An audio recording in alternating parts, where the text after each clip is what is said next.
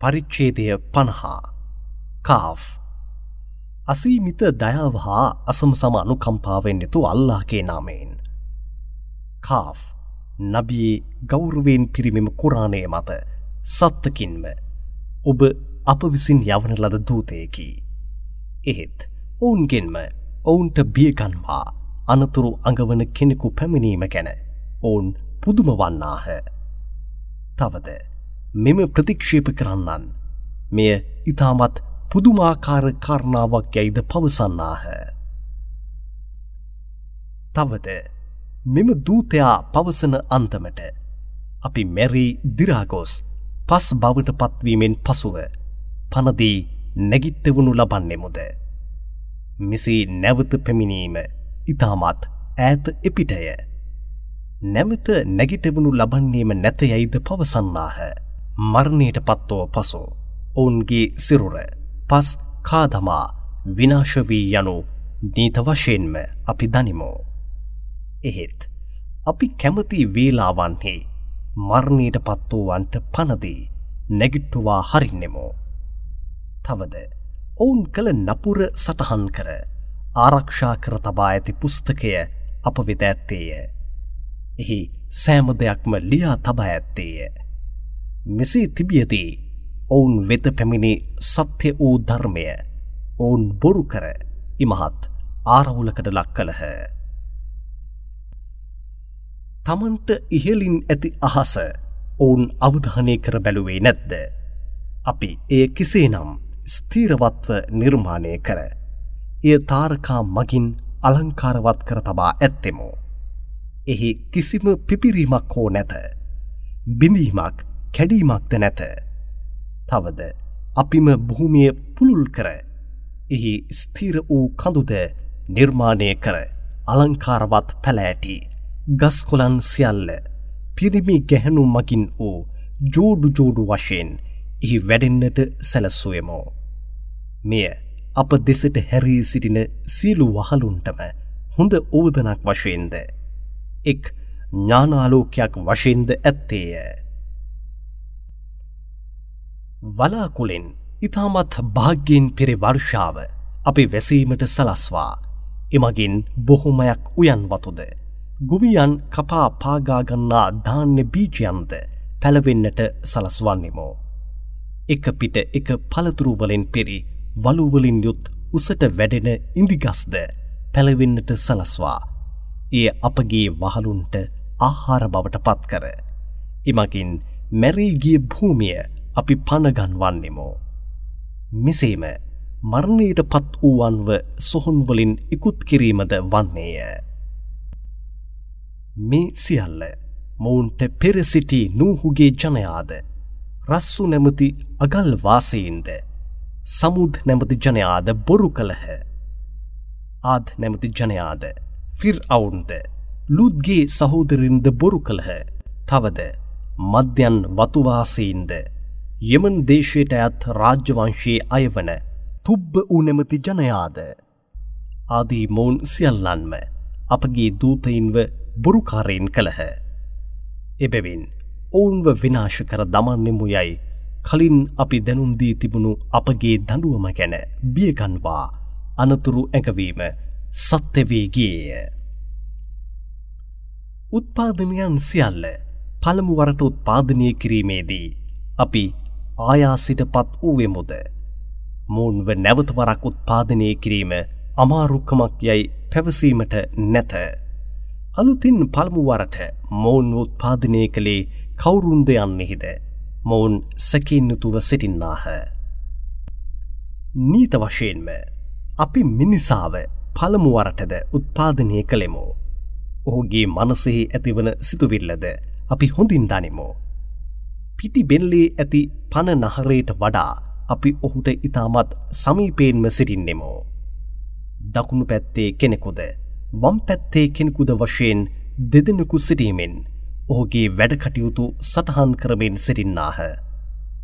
මිනිසා කුමක් පැවසුවා වුවද ඒ ලිවීමට බලාපොරොත්තුවෙන් සිටින කෙනෙකු ඔහු වෙත නැත්තේ නොවේ. ඔහුගේ මුවින් පිටවෙන සෑම වචනයක්ම එවල ඉවලීම සටහන් කරනු ලබන්නේය. ඇත්තෙන්ම මරණ මංචකේ වේදනාව පැමිණෙන මොහොතේදී ඔහුට ඔබ බේරී යාමට අදහස් කළේ මෙයයි යයි කියනු ලැබේ. කුමන කලකදී හොරනෑබ පිඹුණු ලබන්නේද? එවිට ඔහුට ඔබට බියගන්වා අනතුරු අඟවමින් තිබුණු විනිශ්චය දිනය මෙයයි යයි කියනු ලැබී. එදිනදී සාක්ෂි ඇතිවද තමන්ව තල්ලු කරගෙන පැමිණින්නා සමගද සෑම ආත්මයක්ම එනු ඇත. ඔහුට නීත වශයෙන්ම ඔබ මේ ගැන නොසැලකිලිමත්ව සිටියෙහිය. ඔබගේ බැල්ම වසාගෙන සිටි තිරය ඔබගින් අපි පහ කළෙමු. අද දින ඔබගේ බැල්ම ඉතාමත් තියුණු ඇත්තේය. එබැවින් ඔබ ප්‍රතික්ෂේප කරමින් සිටි මෙය ඔබගේ ඇස් ඇර බලනු යයි කියනු ලැබේ. සාක්ෂි කීමට ඔහු සමග පැමිණි අය මෙන්න ඔහුගේ සටහන් පොත. ඔහුගේ වැඩකටයුතු වල සටහන් මාළඟ පිළියෙල කර ඇත්තේ යයි පවසනු ඇත. එවලීම ආරක්ෂකින් දෙදෙනාට ඔබ දෙදෙනාම ප්‍රතික්ෂේප කරමින් සිටි ෂයිතාන් ආදී සෑම අපරාධකරුවෙකුම නිරේහි තල්ලු කර දමනු යයි කියනු ලැබේ. ඔහු දැහැමි කාරණාවන් වලක්වාගෙන මෙදින සැක කරගෙන අපරාධ කිරීමෙහි සීමාව ඉක්මවමින්ද සිටියේය. ඔහු අල්ලා සමග වෙනත් දෙවි කෙනෙකුව ඇති කළේය. එබැවින් ඔබ දෙදෙනාම මොහුව දරුණු දඬුවමෙහි ඇද දමනු යයිද කියනු ලැබේ. ඒ අවස්ථාවේදී ඔහුගේ කිසිදා වෙන් නොවන යහළුවා වශයෙන් සිටි ෂයිතාන් දෙවියන්ට අපගේ දෙවියනි, මා මොහුව බල කර මාර්ගයේද වැරද යවුවේ නැත. නමුත් ඔහුම තමන් විසින්ම ඉතාමත් ඈත එපිට දුර්මාර්ගයෙහි ගියේ යයි පවසනු ඇත. එබැවින් දෙවියන් ඔවුන්ට මා ඉදිරියේ ඔබ තර්ක කරමින් නොසිටිනු. දැනටමත් මේ ගැන ඔබට බියගන්වා අනතුරු අඟවා තිබුණෙමු. මගේ නියෝගයන් මා ඉදිරියේ වෙනස් කරනු ලබන්නේ නැත. මා මගේ වහලුන්ට කිසිවිටකත් අපරාධ කරන්නෙකු නොව යයිද පවසනු ඇත. තවද එදිනදී නිරයට ඔබගේ බඩ පිරීගියේද යයි අපි විමසන්නෙමු. එයට එය තවත් අධික වශයෙන් මොකුත් ඇත්තේ දැයි විමසනු ඇත. එදිනදී භය භක්තිකීන්ට ඈතින් නොව ඉතාමත් සමීපයෙන්ම ස්වර්ගය ගෙන එනු ලැබ මෙයයි ඔබට පොරොන්දු වන ලද්දේ. සෑම විටම දෙවියන් දෙසටම හැරී සිටිමින් දෙවියන්ගේ නියෝගයන්ට අනුකූලව කටයුතු කළ සියල්ලන්ටම මේ ලැබෙනු ඇත යයිද කවුරුන් රහසින්ද රහ්මාන්ට බියවී කටයුතු කර රහ්මාන් දෙසටම සම්පූර්ණයෙන්ම හැරුණු මනසින් යුතුව පැමිණින්නෝද ඔවුන්ට ශාන්තිය හා සමාදානයෙන් යුතුවද ඔබ මෙහි ඇතුළු වනු. මෙය සදා ජීවන දිනය වන්නේ යයිද කියනු ලැබේ. ඔවුන්ට කැමති සියල්ල එහි ඔවුන්ට ලැබෙනු ඇත. තවද අපගේ සංවිධානයෙන්ද ඔවුන් නොඉල්ල වූ දෑද තවත් අධික වශයෙන් දෙනු ලැබේ. මොවුන්ටත් වඩා ඉතාමත් ශක්තිවන්තීන් වශයෙන් සිටි කොපමණදූ සමූහයන්ව මොවුන්ට පෙර අපි විනාශ කර ඇත්තෙමු. ඔවුන් බේරෙන්ට ආරක්ෂික ස්ථානයක් රටපුරා සොයා ඇවිද්දාහ. එහෙත් ඔවුන්ට රක්ෂණ ස්ථානයක් තිබුණේද නැත. විනාශ වී ගියහ.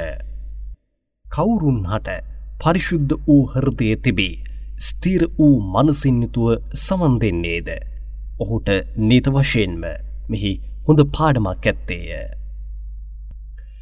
නීත වශයෙන්ම අපිම අහස්ද භූමියද ඊට මධ්‍යෙහි ඇති දෑද දින 6කින් උත්පාදනය කළෙමු. එබැවින් අපට කිසිම මහන්සියක් හෝ කම්මැලිකමක් හෝ ඇති වූවේ නැත. නබී ඔවුන් ඔබට දොස් නැගීම ගැන දුක් නොවනු. ඔබ ඉවසිලිමත්ව විඳ දරාගෙන සිටිනු. තවද සූර්යයා උදාවට පෙරද එය අස්තමයට පෙරද ඔබගේ දෙවියන්ට ප්‍රශංසා කර සුවිශුද්ධ කරමින් සිටිනු මැනව.